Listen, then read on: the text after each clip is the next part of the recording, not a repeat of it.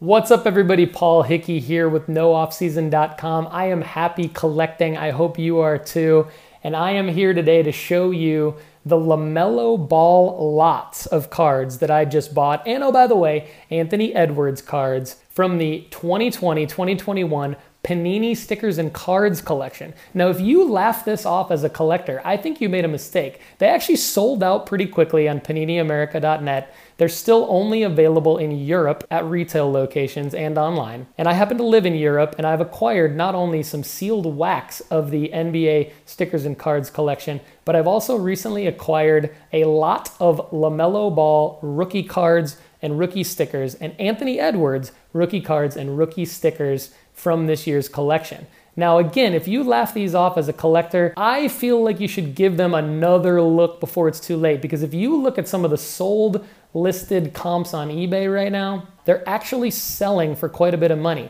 Now they're not selling as much as the Prism-based rookies of these two players. They're actually selling for more than the Don Russ rated rookies and the NBA Hoops rookies from an ungraded standpoint of some of these players. And some US-based collectors have always written off stickers. I'm here to tell you NBA Stickers and Cards collection from a rookie sticker standpoint is going to have some value, and it already does. These look like the first real NBA rookie stickers that I've ever seen. Let me know in the comments if you have seen officially licensed NBA rookie stickers from a company like Panini or Topps.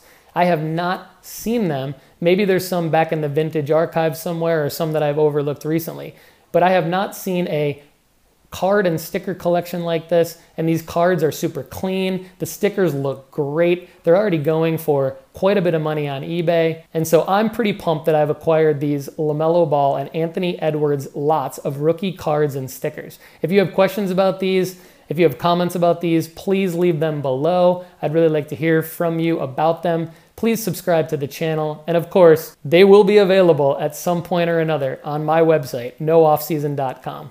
I'm Paul Hickey. I'm happy collecting. I hope you are too. Thanks again and have a great day.